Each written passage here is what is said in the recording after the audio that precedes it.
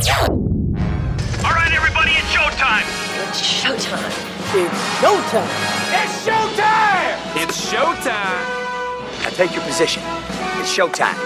Hey, heads up, everybody. It's showtime. Oh, it's time. This is the Stand and Deliver Comedy Podcast with Rodders. Stand and deliver.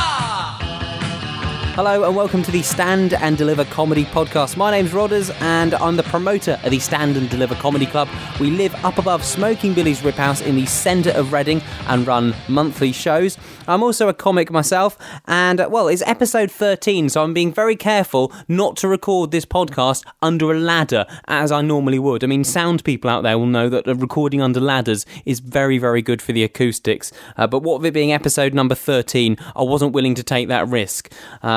So what happens on this podcast? It's my way of sort of giving you a little peek behind the curtain into the weird world of stand-up comedy. Perhaps you're a comedy connoisseur, you go to a lot of comedy shows, you watch a lot of comedy on TV, or perhaps you're a comedian yourself and I'm keeping you company on the way to or from a gig. Whoever you are, thanks for your ears. It's much appreciated. It'd be pointless, wouldn't it, without you guys? I'd just be talking to myself.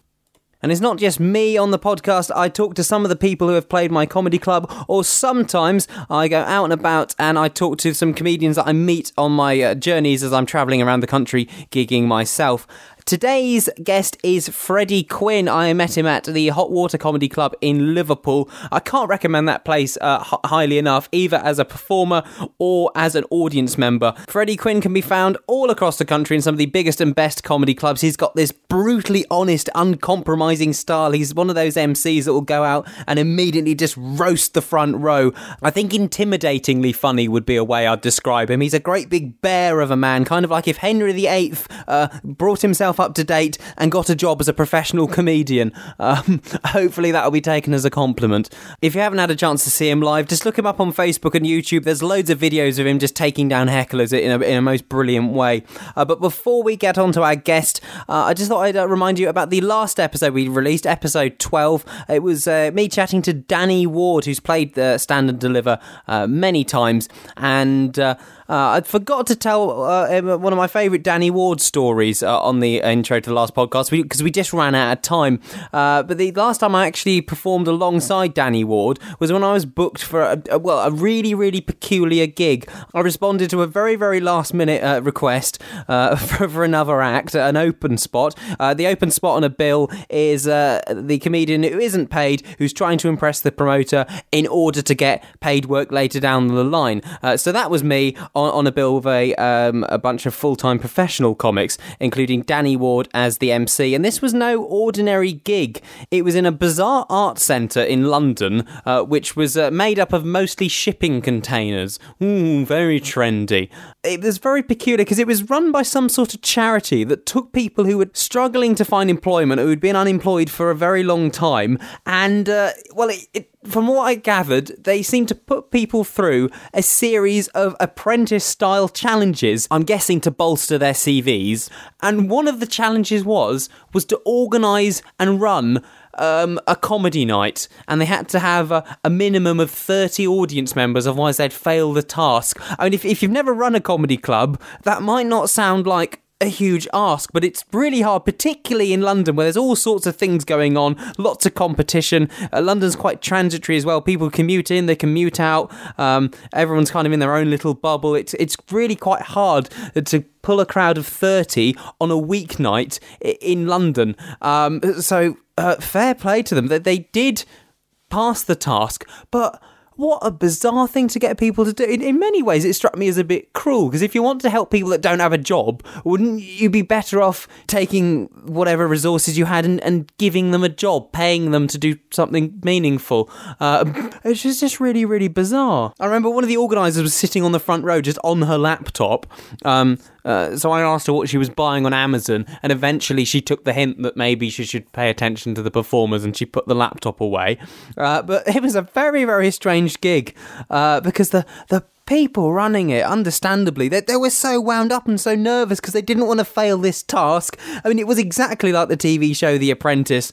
We were just kind of standing at the back of the room waiting for the show to start, waiting for our cue.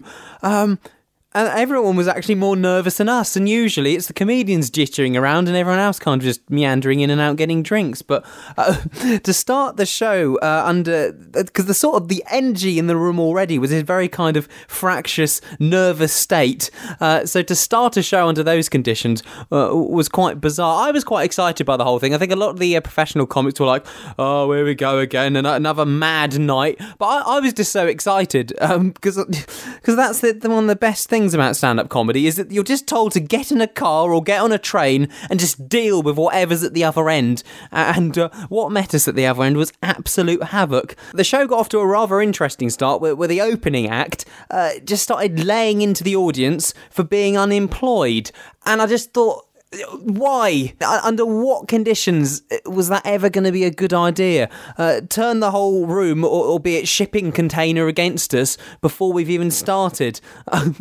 But luckily, Danny's expert MCing came into play then, and he managed to tidy up the mess left by the opener, and thank goodness. I also remember that when I got off stage, and during the interval, I turned around and caught Danny Ward over by the buffet table because the organisers had been kind enough to put in a whole load of food for us and loads of beer, and I caught Danny just stuffing my rucksack full of bottles of beer, and he looked up at me and goes, well, you're the only one not being paid, so you might as well have these for the trip home. I just thought that was a really nice thought, and I did, and I had a very, very enjoyable train ride home. I'm not sure the other passengers did, though. That was a few years ago now, but I just thought I'd share that with you. So yeah, if you want to learn more about Danny Ward, go back and listen to the last episode, episode 12. Right, it's probably about time we got onto the guest for today's episode. I talked to Freddy Quinne backstage at the Hot Water Comedy Club in Liverpool. We recorded it in a cupboard, just behind the stage pretty much, moments before Freddy was due to go on stage and host their Monday night show.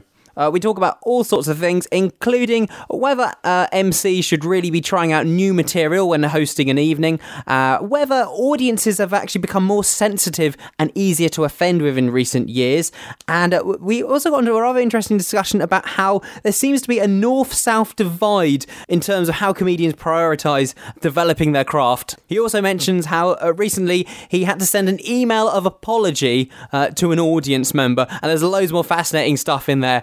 So recorded at the Hot Water Comedy Club in Liverpool, this is Freddy Quinne. This is the Stand and Deliver Comedy Podcast. You're MCing Sundays, Mondays here. Yep. Is that a good way do you find the most useful thing about that is the fact you get to try out new stuff in front of people every Sunday and Monday, or do you just do it more for the sake of the fun of having to do crowd work? To be honest with you, I don't really try new stuff out when I'm comparing, because the thing is I wouldn't do it in the first section in case it didn't go well and I had to win the room back, and by the second section they should already like you, and I find that if they already like you then they're more receptive to, you don't get a really good baseline over what's good and what isn't. So I mean I compare every Sunday at Hot Water, but I also do whatever I want to do during the week, within reason, and, some weekends too. Sort of filling the gaps on my diary. But, I really just sort of do new material at new material nights. I think that's the best place for it, to be honest. So if you're, like last night and tonight it's newer acts, is your the way you approach MCing an act where there's lots of new people on slightly different to, say, if you're, I don't know, comparing the Comedy Loft or somewhere where it's all people around your sort of level? Yeah, I think it is. I think that if you were to do a professional bill, then there's less pressure on you to be funny in a way, because I know that as long as they're listening, as long as they're on board, the opening act's going to smash it and blow it away. But whenever you do new act nights or gong show nights or anything like that, you don't necessarily have that reliance, because you're, the person who's going on first might have only been going 6 months or whatever. So there's more of a pressure on you in a way to be funny. Yeah, now, some acts I talk to, they get annoyed if they get put in the MC spot because they'd rather do sets. Do you look at it as different or not? It's all part of the same comedy thing and it's all fun in its own right? To be honest with you, there's sometimes when I prefer doing MC work, and then there's sometimes I prefer doing sets. It's about 50-50. Sometimes I like chatting to people. Sometimes I just like doing my own stuff. The problem, I think, is when you get known just as an MC. That can be quite infuriating. Because then you just get stuck in that sort of role, and you can't get off, you get out and just do your... You get like Matthew Perry and Friends. They only look at you as Chandler. Do you know what I mean? And you've got a... That was a weird metaphor to use. Yeah. It was. I realised halfway through that metaphor it wasn't going to carry. It's like you don't want to just be seen as, oh yeah, you're great to MC that, because at the end of the day you want to do sets because you get enjoyment out of that. I mean, I've had so many. I've done MCing for so long now. I've had all the conversations with all the different people, and I just know all the. I do feel sometimes like I'm having the same conversation over and over and over and over again. So it's not as exciting as it once was doing the MC stuff. But there must be some ways you can make yourself... Because if you don't keep yourself kind of in the room, the people would notice. Like, last night you looked like you're having a whale of a time. Whether you were or not, I don't know. I wasn't in your head. But do you know what I mean? It still looks like you're... Well, the thing is I was having a good time last night. There's some clubs where the audience are such that you're afforded a lot more time and space. If you're doing a weekend club and there's stags and there's hens and they've all paid 15 quid to get in, they're all a bit drunk, then you don't really have the time to set it up in a unique, interesting way. Your job is to be funny and make the night work, so you sort of stick to that. Whereas sometimes with these hot water things, I have more time to, because the audience is so nice and receptive, you have more time to disregard the low hanging fruit and come at it from a different angle, and that kind of keeps it fresh and in the room for you. Last night you're pretty rude to this one bloke. I think you said to him, what are you going to do, go skateboard to work or something? But at the same time, everyone still likes you. So how do you try, or maybe they're just too scared. If I was that rude to someone, I wouldn't get away with it, so I don't. So how do you tread the line between just being rude to people and still making them feel included enough? Because the guys you were laying into, they kind of were in the spirit of it, so it kind of felt like a mutual thing. Okay, well, part of it is reading body language.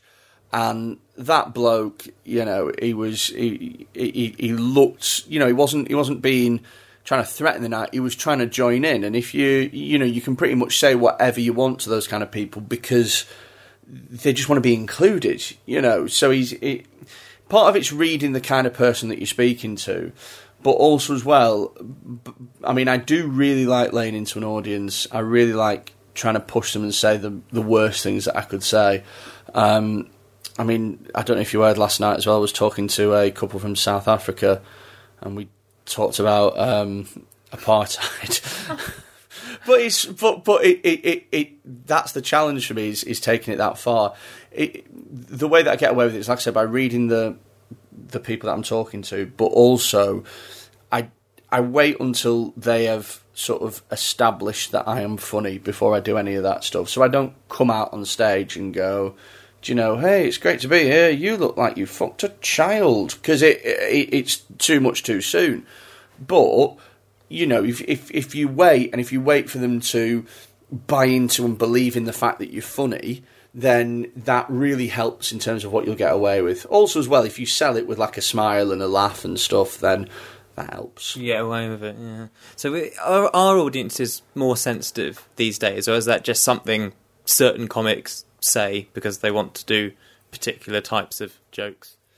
Audiences are more sensitive these days. In the last 2 weeks, I've had an audience member stand up and scream at me and shout at me because I did a joke about eczema, and she has children at home that have eczema, and apparently that's a line that I'm not allowed to cross. And she literally stood up, shouted at me, called me a bully on stage, and then left with 6 of her friends. What else? I had to... I did another gig where it was like in a pub, and then a guy came in not knowing what was happening, and I pretended that we were a paedophile support group, and then one guy complained, and he wanted me to go on stage and do a retractment of the statement, but I'd already left, and he kicked up that much of a fuss that he spoke to the promoter and he spoke to management, who asked me to email him, so I had to email him a paedophile retractment statement. But it's just ridiculous. And that's in the last 2 weeks. Audiences are way more sensitive. But you tend to find, as in both of those examples, I've been talking to somebody else and someone else has got offended. Do you know what I mean? Like, it's very rare that I'm talking to somebody and they get offended. That doesn't really happen. It's usually I'm talking to somebody and I mention an offhanded comment or remark and somebody else in the room relates that to them and gets offended. I mean, I find the whole thing about offence stupid anyway. I find it a ridiculous discussion. It sounds like you spotted that there's a trend going on for people taking things not as jokes, but like a devil's advocate. What shouldn't comedians move with what audiences want? And if audiences aren't into picking on groups anymore, then where do you go with it? Well, no one said that they're not into it anymore. I mean, these are just two people. Right. Do you know what I mean? I mean, I must have performed to... Well, I've worked every night for the past 2 weeks, so I must have performed to 1,000 people at least. 2 out of 1,000 people isn't a particularly representative group. It's just two nutters, do you know? But it's not necessary. I mean, I think that if you find something offensive, then that's your right to find it offensive. Yeah. But what you do after that is there's a right and wrong way of doing things. If you just leave because you're not enjoying it, fine. Yeah. You're not enjoying it, you take yourself out of the situation. Great, okay. If you just sit quietly and just go, this isn't for me, great. But if you choose to disrupt the night, if you choose to throw a spanner in the works, then that's you being a dick. Yeah, because I guess you're then hampering other people enjoying it. No one person is the arbiter for taste. Do you know what I mean? And you can't ever look at somebody and assume what kind of sense of humour they'd be into. I've spoken to 18-year-old lads that have been the biggest snowflakes in the world, that have shrunk at any time I've ever mentioned anything. I've spoken to 80-year-old women that have howled about the most ridiculous, horrible things in the world. You just can't judge it. Yeah, it's right. With because you MC a lot of the new acts here. Are you spotting any trends with what acts like to talk about? What kind of styles are coming through now? Because you must get a pretty good overview of where comedy as a whole is going. Yeah, look, I mean, it's normal for new comedians to imitate whatever's in fashion at the time. So when I first started, the comedians that were in fashion were Jimmy Carr and Frankie Boyle. And so naturally the comedy that open spots would do was kind of, brash and abrasive and rude and edgy stuff. Fast forward a couple of years and Stuart Lee was getting more acclaim with Comedy Vehicle and stuff like that. So every comedian wanted to be Stuart Lee and Daniel Kitson, and you had open spots deconstructing jokes like they were masters of the art when actually they'd only been doing it for 12 months. Yeah. And now I find that people like, with the prevalence of people like James Acaster, who's probably recognised as being one of the best comedians of this current generation, the acts coming through now try and imitate him, and talk in that style and, with that lilt and that sort of introspective glance on things. Yeah. That's the style now. But in 5 years' time, when something else is the main flavour, then they'll be doing something else. It's just the way it works. But when you started, did you go after a particular style that you wanted to do and then kind of found your own voice along the way, or? Well, when I started, I was quite offensive, as was everybody else. But then I read an article about how you are responsible for the things that you say on stage, or the responsibility that you have, and that made me think and change my direction a little bit. Now, I don't feel as though I have really found my voice on stage yet. I feel like, I mean, I'm drawn to sort of American comedy. That's the kind of stand-up that I like. I feel like I'm a bit more offensive, a bit more abrasive. But in terms of finding where I am stylistically, after, this is my 9th year in comedy now, and I still don't really feel like I am totally comfortable in my own style. I still feel like I'm experimenting. That's amazing, because that's what I think that I've got to get out of the way first before I can do comedy for real, quote. I've got to find my voice. I think you're still kind of hacking away, finding a voice, yet you're being professional for ages. That is a very down south thing to think. Yeah. It's really funny, actually. I honestly believe that your comedy is shaped by the circuit that you grow up in, right, if you like. And if you're in London or down south where there are 400 million open mic nights, yep, and not all of them are great, but there's a lot of stage time going, yeah, then you have more time to find your voice. Whereas if you're a more northern act, spaces are much more at a premium, and it's more important about being funny.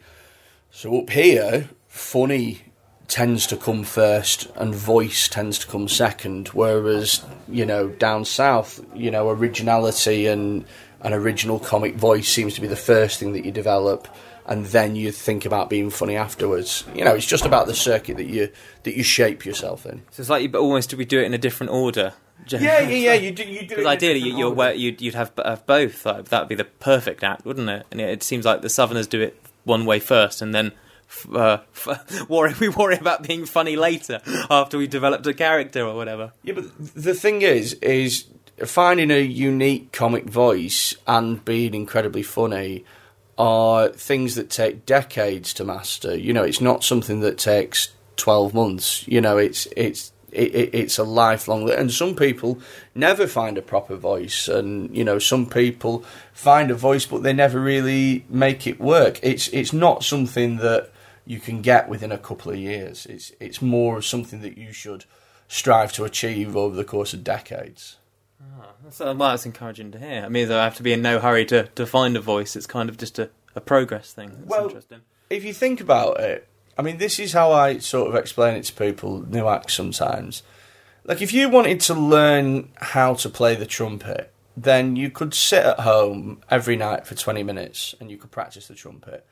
And you could do that for years and years and years. And the first time that you play in front of somebody, you're amazing. They think you're Louis fucking Armstrong.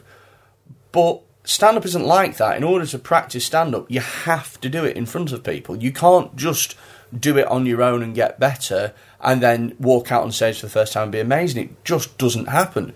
So you have to be willing to practice in front of people, and you have to be willing to be rubbish in front of people and to have them look at you like you're a bit mental.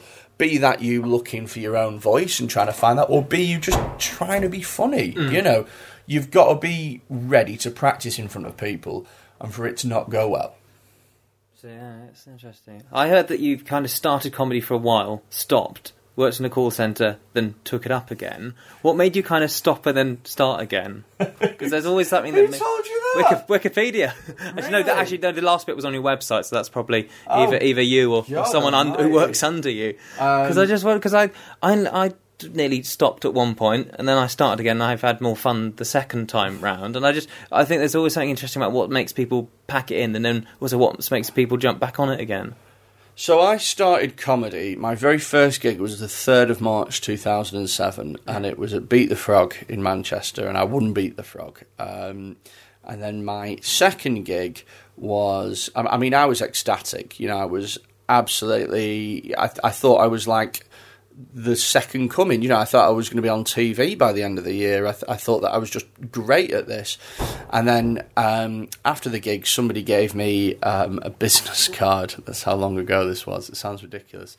And said, I want you to come to this gig that I have in a bar in Manchester on Wednesday. And I was like, great, second gig. This is rolling.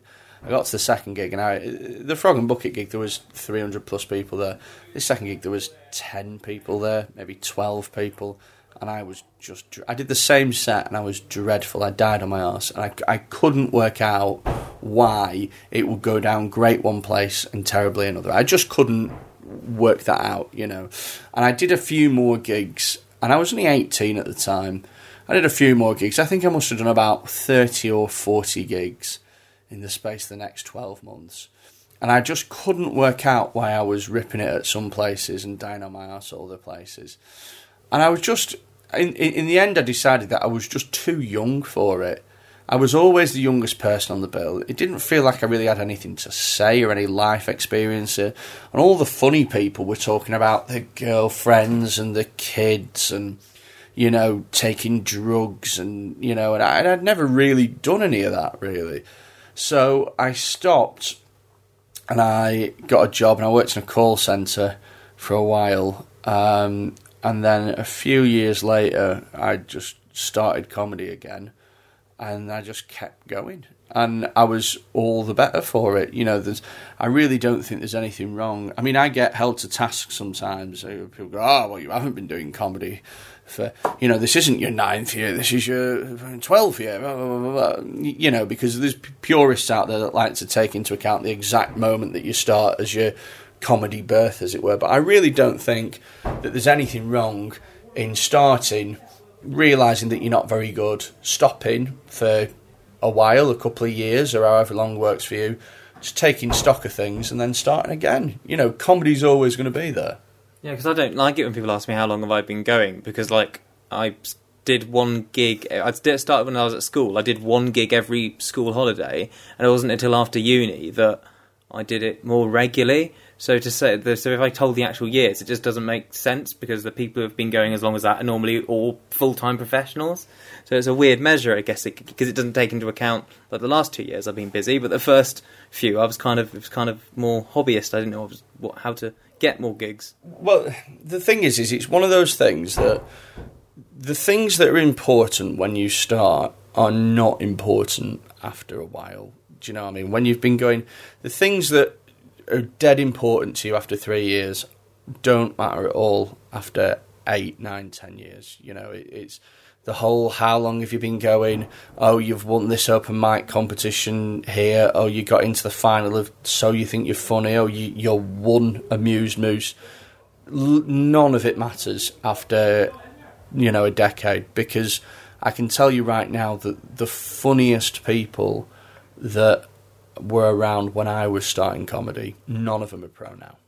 So I guess what matters now is that the bookers know who can do the job. And well, it's because it's not about who is the funniest. Yep. It's about who is the hardest worker.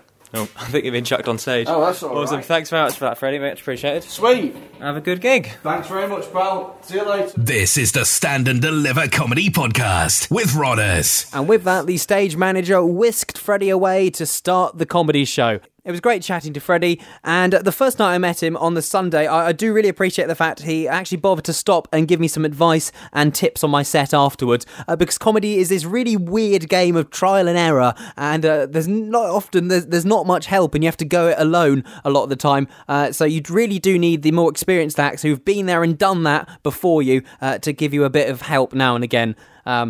He could have just gone home and not bothered, so I do appreciate that. If you're an aspiring comedian, you might want to know that he's got a book out. It's called The Quintessential Guide to Comparing. Oh, a pun in the title.